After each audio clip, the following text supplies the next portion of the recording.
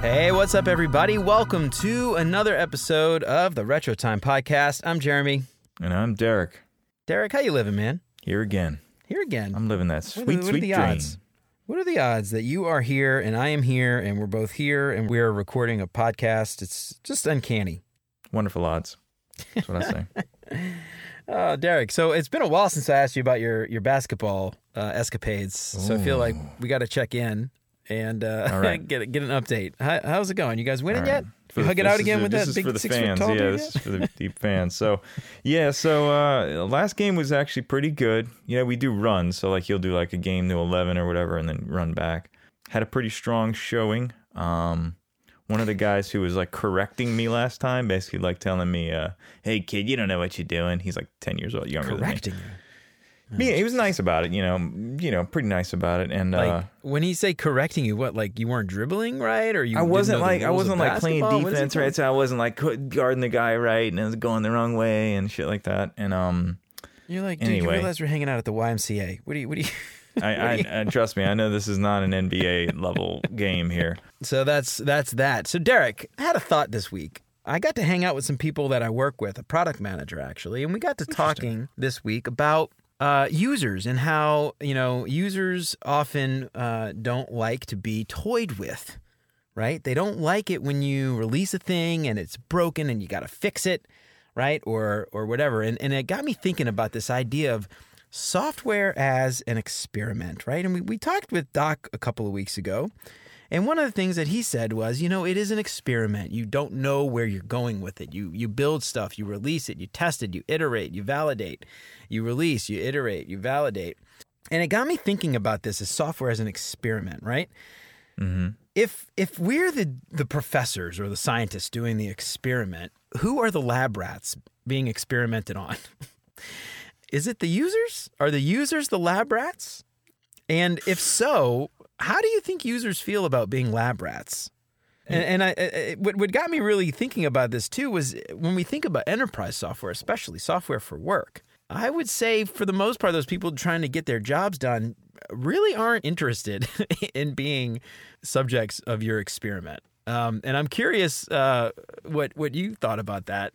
This is just sort of an interesting thing. Now, I'm not saying by any means that we should be, approaching waterfall and, making sure it's perfect 100%, because I know there's no such thing as perfect, obviously. But it just got me thinking about this, this idea of just releasing something, not being sure, testing it, and then getting their feedback. If they're trying to get work done and it breaks their workflow or their process and it doesn't work, they can't get their job done. They're not going to be happy, much different from some type of commercial software where you can't send a message to your friends about a party Friday night, right? It's a little different. So I'm just curious. I don't know. What are your thoughts? You got any, maybe I'm putting you on the spot, but I'm just curious. You got anything to say about that? I do. Thanks for asking. I do in this specific instance. So as you were talking, I started thinking about all right, so we have a few scenarios you could go into when you experiment with software. You could have nothing, you've done nothing, and you're just kind of talking about, man, wouldn't some software be great for these people over here?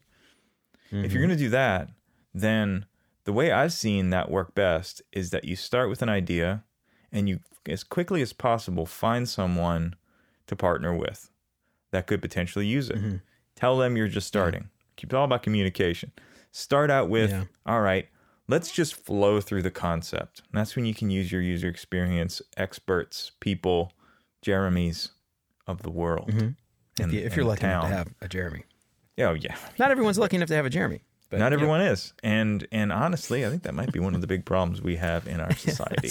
But what we need, Derek, I think this is it. If we could figure out how to make more of you and me, and then we could sell ourselves and just make a bunch of money. Clones. Just clones. That's what we need. Clones. That's it. And 40 years of experience. So when you have that initial, I don't know what I'm going to build, you got to go into it with something. You don't want to spend a ton of time and money building something that might be wrong. And so those cases, your experiment is very isolated. So it's controlled. All good experiments are controlled, if you're thinking like a scientist. And my control might be their current process, and the experiment might be the new process, so we can see if it has any value. Once we can see it has value, boom, now we get the big ideas. Okay, crazy. Now it's like different problems start to come at that point. You can no longer approach it the exact same way you did the first time, because now it's a different animal. And I think a lot of times we try to treat every situation like it's that first thing, which is why we tend to iterate off of MVPs instead of going back and saying, all right, now we have a broader audience. Now we know it works. What do we need to build to satisfy, we were just shown that our idea is valid. Now let's make sure we don't screw it up and just build off some garbage POC or something like that. Well, this is where I go back and I think about this foundational stuff, right? If experimenting is built into your core philosophy or your core culture of your team, it sort of implies that you have to build your software in a way that allows you to do maybe dynamic sections or something that might be dynamic, or injecting dynamic options for things, turn it on and off, because maybe feature flags is a good example of this, right? Yeah. So if I am building software, I might want to validate, like you said, with a smaller subset, maybe a group that has agreed to being a subject, being the lab rat, right? Maybe we give them some discount, or maybe we give them some incentive to be a lab rat.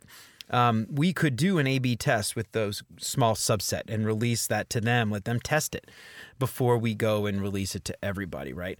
But I think this goes back to that idea of, building that base MVP half-ass kind of thing that is just quick, dirty. You can't change it. It's not flexible. It's not dynamic. It's not that solid foundation to build a skyscraper on. What if you were building your software in that way that allowed you to do that versus, the half-ass thing? Because that won't let you validate in the future, right? If you don't build those feature flags in very early, right? Or you could. It'd just be very difficult to go back and retrofit, I guess, right? Yeah. So that's kind of like, I don't know. One of the things I was just starting to think about is like this idea of validation. The other thing I was thinking about too, though, is that validation doesn't have to be validation with the software that has been released, right? It could be a number of other things, right? It could be usability studies. It could be in-person research, observational, ethnographic type research where you're watching people do their job. You can, be fairly confident that what you're observing it would be accurate if you were to go build software for it. It would be a good process, or whatever. So I think the more I'm thinking about this, like when I thought of this thing about customers as lab rats, it got me thinking about more like deeply, like how do we validate so that we're not doing it in the software, and having people, especially people who aren't excited about it, aren't wanting to be. They want maybe the stable release, And what's interesting, I know a lot of people out there are like, well, duh, we have betas, I think the thing is there's a lot of companies that do not have beta tests. Like that's something to keep in mind. Like if you're at a company that does beta testing or alpha testing, you are so far ahead of a lot of people, because a lot of customers or a lot of companies do not do beta tests. I don't know if that's different from your experience, but at least in my experience, it's been sort of something where, maybe the first release is a beta, but going forward, we don't do beta for new features. We don't do, that A/B testing for new features. So I don't know. Has that been your experience, or have you experienced something maybe different? It actually is interesting as you say that, because what I've noticed is that in the company I work in, a lot of times people will go in with software and release it as a final product and tell everybody it's ready to go, and then mark it off, and then you have your riverboat cruise celebration, and everybody pops the champagne, when in reality they're telling all the users this is just a beta test. It might completely fail.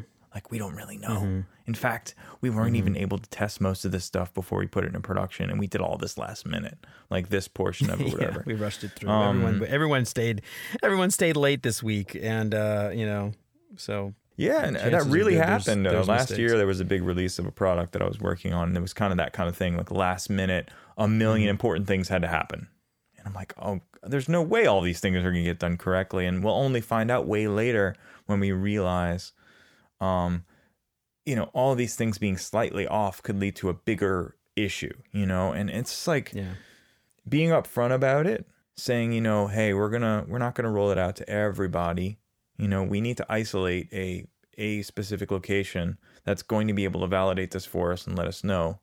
Or, I guess some companies, they just feel like the risk is worth the taking, and they need to get the software that they're replacing off the books or whatever, and so they just need to go and do it. It's a little bit like brute forcing this kind of stuff.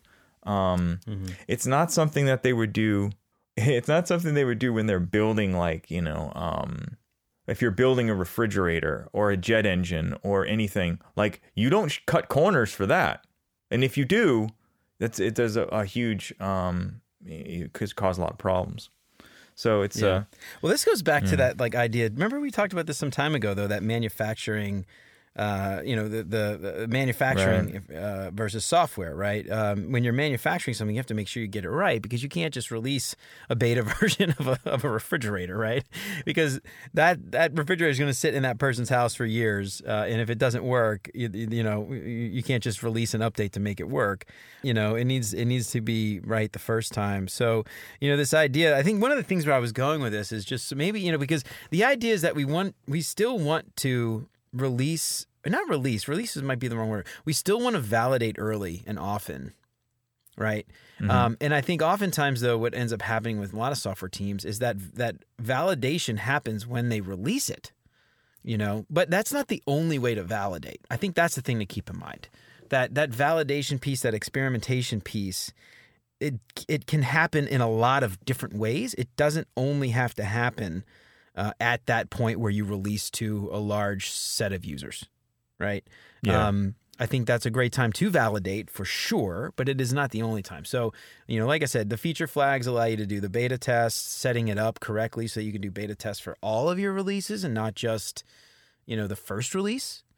That's really important. I think the getting your UX team involved to do research, understanding who your users are and what they actually do, and not just, I think this is really important too, not just talking to one person and saying, what do they do? The subject matter expert, and what does this person do? What do they do?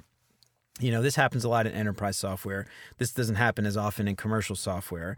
But, in the case of either of these, making sure that you're going to your personas and understanding who your users are and not just relying on personas, and going and actually talking to users, because sometimes those personas can get out of date.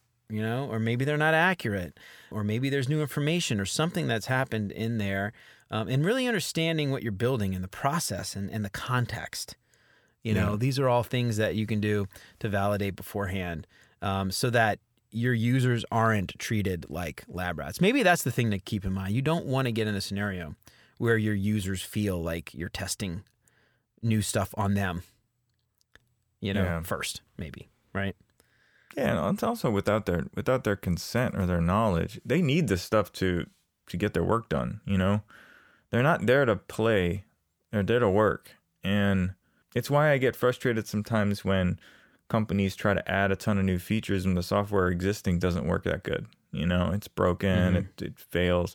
Why are you adding new features? Like, fix it. Like, these people are trying to get their work done. They can get their basic stuff done. First, alleviate their, let's triage this, let's fix their base issues before we start adding a ton of new crap. Anyway, we talked earlier about that I had mentioned earlier that there were a number of different ways you could look at the experiment. So different phases of maybe a software. First being you have nothing. The next being, maybe you have a software that's been around for a really long time and you want to add a feature or something like that. And something you mentioned that I hope teams really take to heart is investing in dynamic hiding and showing based off of permissions, based off of what you can and can't see, hiding things in the application and allowing you to turn things on and off. And we had a great experience working with that. Now, it wasn't perfect because it was a custom built solution, but there are tools. There's one called Launch Darkly, which I've been researching.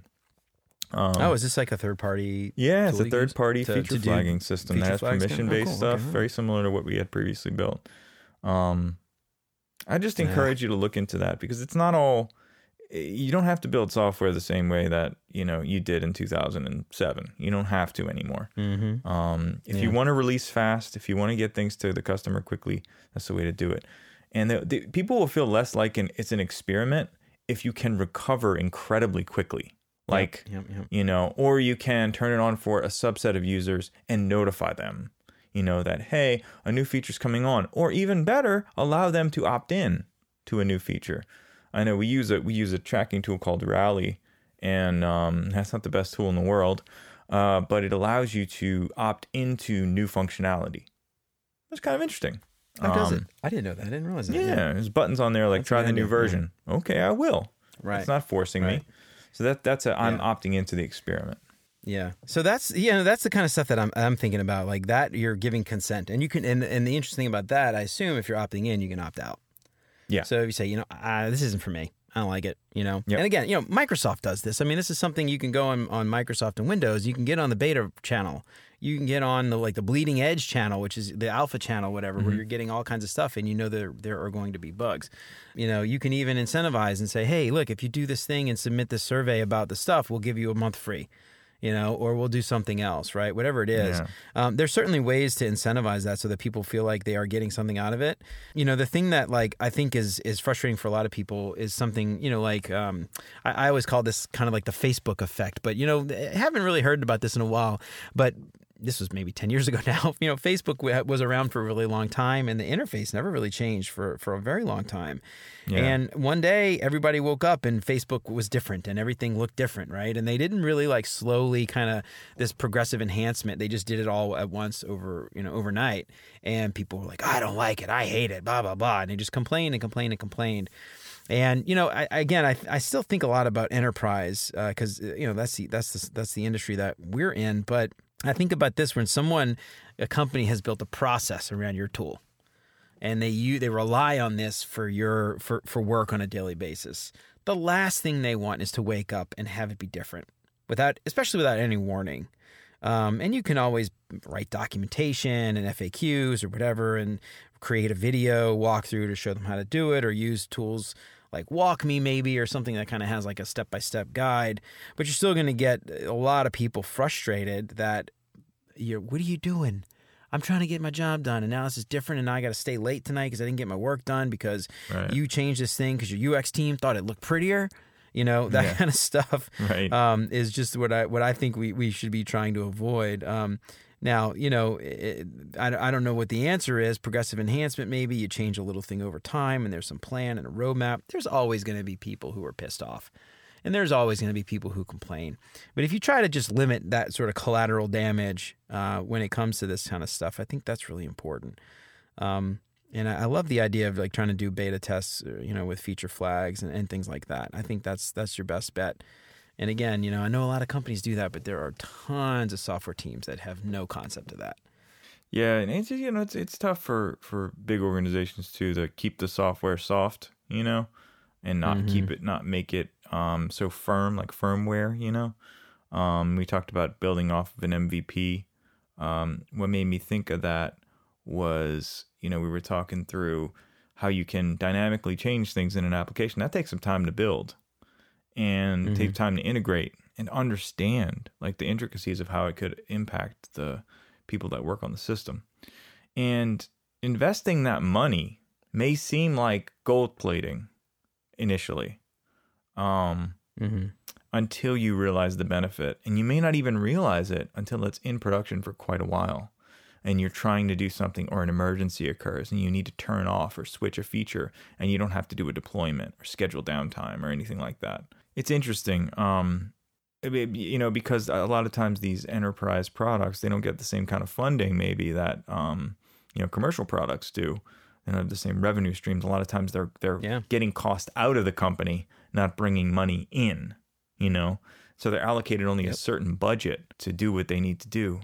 But yeah, the other thing that's tough for me is I don't have a picture a lot of times of what my software, the software that I work on and am paid to help manage and architect or whatever, is it doing its job? Is it solving the problem? And are users happy with it? But also what was it originally intended to do? Well, this is interesting because this is not necessarily. Well, this is maybe like another way to validate, right? What you're talking about, because what you're asking for is sort of after the fact surveys, or reaching out to users and asking them if they'll participate in an interview, and you can ask them about their experience with the tool, or you can do a usability study with the tool and say, let me run through a task. Is this, what's the time on task? Or can we maybe decrease that or increase that, or did we decrease it or increase it from what the beginning, the original time on task was? That's the kind of stuff. Analytics, right? I mean, even that kind of quantitative data, the numbers, you can look at trends and see how many clicks people were taking to get from one place to one place before, or how long they were on a page before versus now, and that's the kind of stuff that's really important. What you just brought up though, dude, is something that a lot of people don't even think about, especially in enterprise, and especially these sort of quick, dirty, cost out jobs. Is it like an OKR, objective key result, or some kind of metric or something to say, what is it we are trying to achieve with this tool? And can we measure if it was a success later? And it takes a lot of time to think about those things and actually get it right. A lot of companies don't even bother doing that, right? Because someone just said, go build this tool. Right. And a lot of times companies judge their people based on the number of user stories that were written, or the number of points that were finished, or the number of features that they said they would release. And nobody at any point looks at it and says, was any of that worth it? Did you actually do something with it? Did you improve anything for anybody? You're just, when you track those things, all you're doing is incentivize people to write more stories, and you're incentivizing people to write more bullshit. And you're incentivizing people to, just get more crap shipped, right? And literally when I say crap shipped, you're just getting them to ship more literally crap, as opposed to shipping less high quality, really great things that actually solve problems for people. And when you hold people accountable like that, that's when you start to change that culture. But a lot of companies, it's just one of those things like, how do you know to do that if nobody's telling you, So, some companies are fortunate to have consultants that come in and kind of help, and a lot of them don't. So, I don't know. It's certainly different for every company. I'm not trying to say it's one size fits all, but yeah, it's tough, man. I had an analogy that I shared with my boss a little while ago. I feel like a lot of times what we're trying to do is we take a shotgun and we try to shoot it like 50 yards, and we're trying to get all the BBs to land in one little shot glass, or have all the BBs go through the middle of the target. Wouldn't that be easier with a sniper rifle? And I tried to explain, like we are taking a million tiny basic hits when we could be isolating our attention on something that differentiates us as a business. Mm-hmm. And all of our attention on that. Leave all this other stuff to people who, I don't know, maybe that is where we hire consultants in, just to maintain this old software that just is the way they work. This differentiation stuff. And that's what gets people excited, realizing that, all right, well, we have this business goal, this aspirational business goal. How can we actually achieve it? What could we manifest as software or as process change to achieve that big goal? And a lot of times we start with we have XBC and GRX. If we mix GRX with XBC and copy the database schema, then maybe we can improve KPIs by 20% over APIs in years. Like, Jesus Christ, I'm falling asleep halfway through your sentence. How can we help the business? How can we, the business is trying to make more money and spend less money. Will that help that? Mm-hmm. Then why are you doing it? I don't know. I'm getting really overly passionate in my meetings at work recently, Jeremy. You'd be sitting next to me being like, cool down, bro. I had a boss years ago that told me I wore my heart on my sleeve. And I was like, is that good or bad? I don't understand. And I took that to mean I just get really fired up in meetings. I should probably, chill out a little bit. But I don't know. Maybe that's a good thing. I feel like wearing your heart on your sleeve is sometimes good, sometimes bad. Maybe it could be bad, but I don't know. Get fired up, Derek. What the hell? It's funny because here's the thing. Whenever you go to a CEO and you tell him what you're doing, first thing they're thinking, well, how does that help me? How does that help me to make this company more money or build a better product for our customers? How does that help me? And they're very to the point. Every time Yeah. they're like, well, I'm trying to ship engines to car engines to the people who drive the cars, and they want to drive faster. How does that make them drive faster? Get out of here. Get out of here. And this is not a very nice CEO. Get your ass out of here.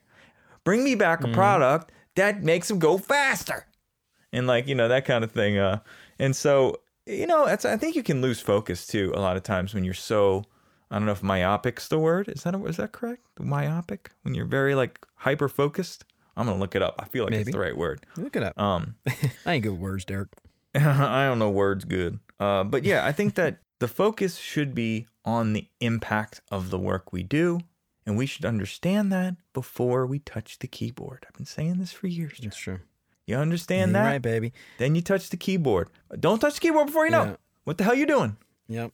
And I go back to often this idea that a lot of, software teams, this is, certainly better than it was 15 years ago, 10 years ago, but there are still a lot of companies that just push their UX teams to the side and say, you make pretty pictures. And that's a tiny, tiny portion of what the UX team should actually be doing.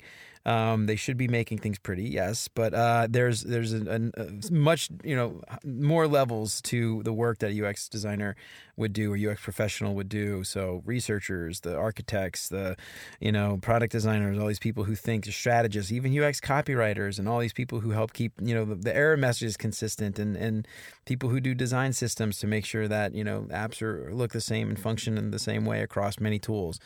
All of this goes back to that, and those people can do a lot for you and help you to, have the developers make better decisions or have the product owners make better decisions. So if you don't have a UX team, for the love of God, it's 2022.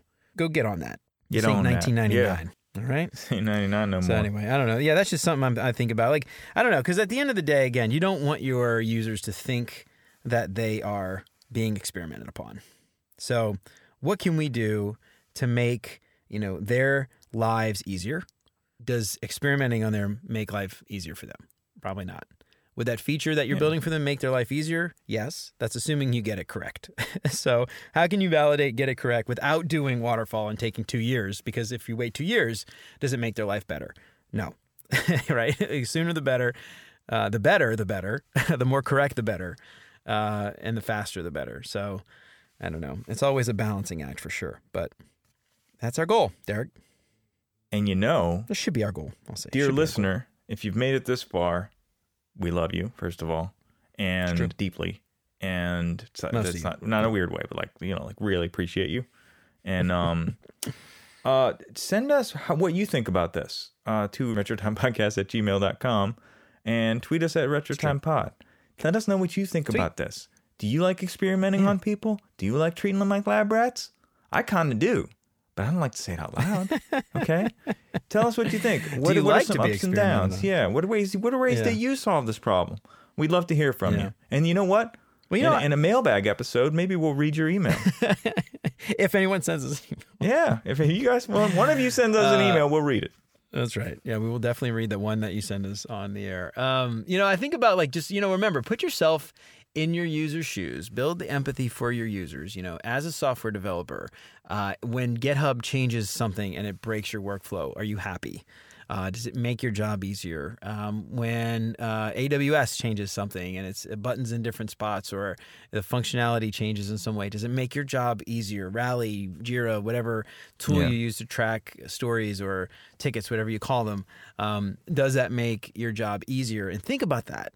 And put yourself in the position of your users, especially if you're an enterprise, and make sure that you're thinking that way, because you wouldn't want it head down to you, I don't think. So do unto others, Jeremy.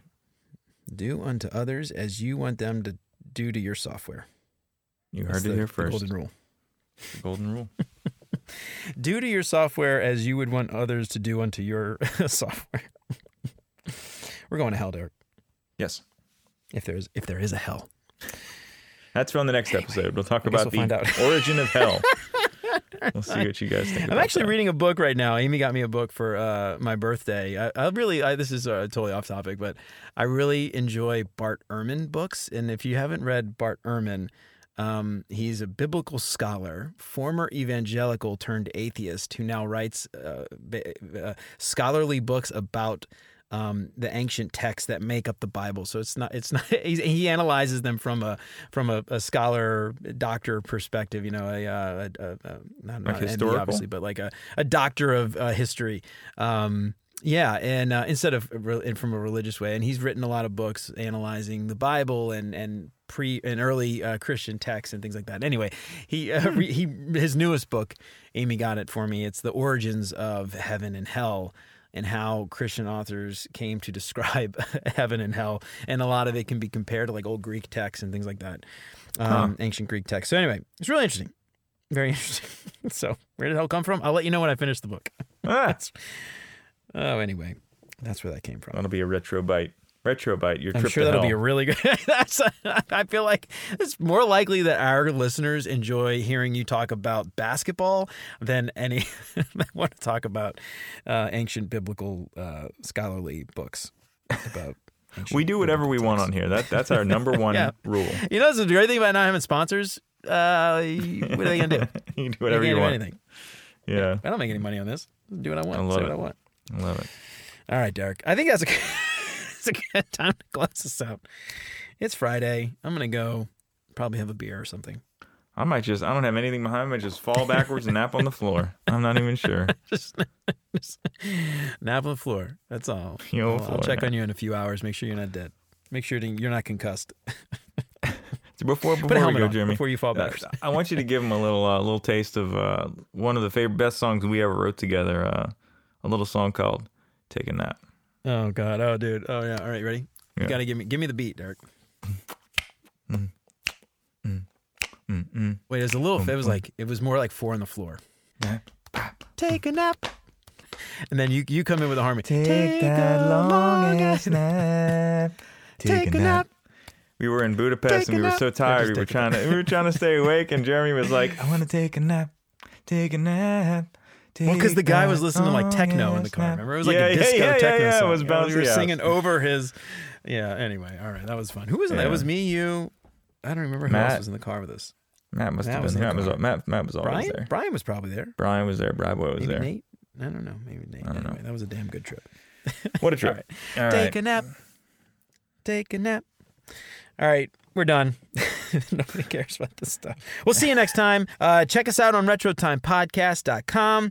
Don't forget, get yourself some stickers, RetroTimePodcast.com/stickers. They look great on your laptop, on your car, on your suitcase, on your ice chest, wherever you want to put a sticker. Derek says you can put them on your kid's forehead and it doesn't hurt when you rip them off, but I would argue that's wasting the sticker. Just put it on your laptop. Tell a friend. All that stuff, whatever you want to do. Follow Derek's basketball escapades on Twitter at RetroTimePod, and leave a 5-star review. And I promise we will get to these songs at some point. Derek, you and I should get together and just knock these out in a weekend, dude. We should just knock them out. I feel like that'd be a lot of fun. All right, well, I'll have to plan some time, get away from the kids for a minute, and plan some time to write some songs. So we'll get those. We got so many people that are waiting for those things. We'll get them to you. Don't worry, it's on the list, but that doesn't mean you can't leave a 5-star review. We'll just get in our backlog. We'll get to you when we can. And I'm out. Take it easy. But I was like, okay, cool. Tell me what I can do to improve it. And we talked about it a little bit. And he was like, all right, cool. And I was practicing my cuts. So basically, somebody at the top has the ball cutting to the basket. So I played pretty good. I play with a lot of hustle. I play with a lot of heart, and I play with a lot of spirit. And that's how I roll. A lot of spirit, a lot of heart. Okay. Yeah. And so we had a good time though. It was actually a really good showing. Our man Doug came out. That's good. Fan of the podcast. Doug came out, and he had a great showing as well. Doug. He has this special shot he does where he'll turn toward the basket, and he'll go up with one hand, and just it seems like desperation, but I know better. He shoots it, and like 90% of the time it goes in, and everybody's like, "Oh, Doug with a shot!" And I'm like, yeah, I know Doug, because I play him one-on-one. I love it. Yep. Anyway. So, Doug, speaking of Doug, let's talk about Doug for a minute in sports, which is funny because it's a software podcast. But Doug, for those who don't know, we work with Doug. And partly why he's one of our biggest fans, because how else do we get people to listen if they don't work with us? Anyway, we had a work event a couple weeks ago, and Doug and I were playing beach volleyball. We were on the same volleyball team, and I tell you what, Doug was hustling, man. Doug was doing I don't know much about beach volleyball, but from what I know, he was doing pretty darn good. So, no hustle. Doug's got the hustle. He's good at basketball. He's good at software. Man. He's good at volleyball. I'm just impressed all around with Doug. Shout out to Doug. He'll love that we did this. We still got to write his 5-star review jam. So maybe these are all things we can write about how he's a sports legend. Right. And sometimes he builds software. That's a great, almost like Bo knows whatever, and it's just like Doug. Yeah. Doug knows volleyball. Sometimes basketball. Every once in a while, software. Oh man, that's a great take on it. I made this one exceptionally hard to edit. All that weird shit we did. No, I did. I was like, hey, do this stupid thing. Hey, what about this stupid thing? Kept asking you to do things.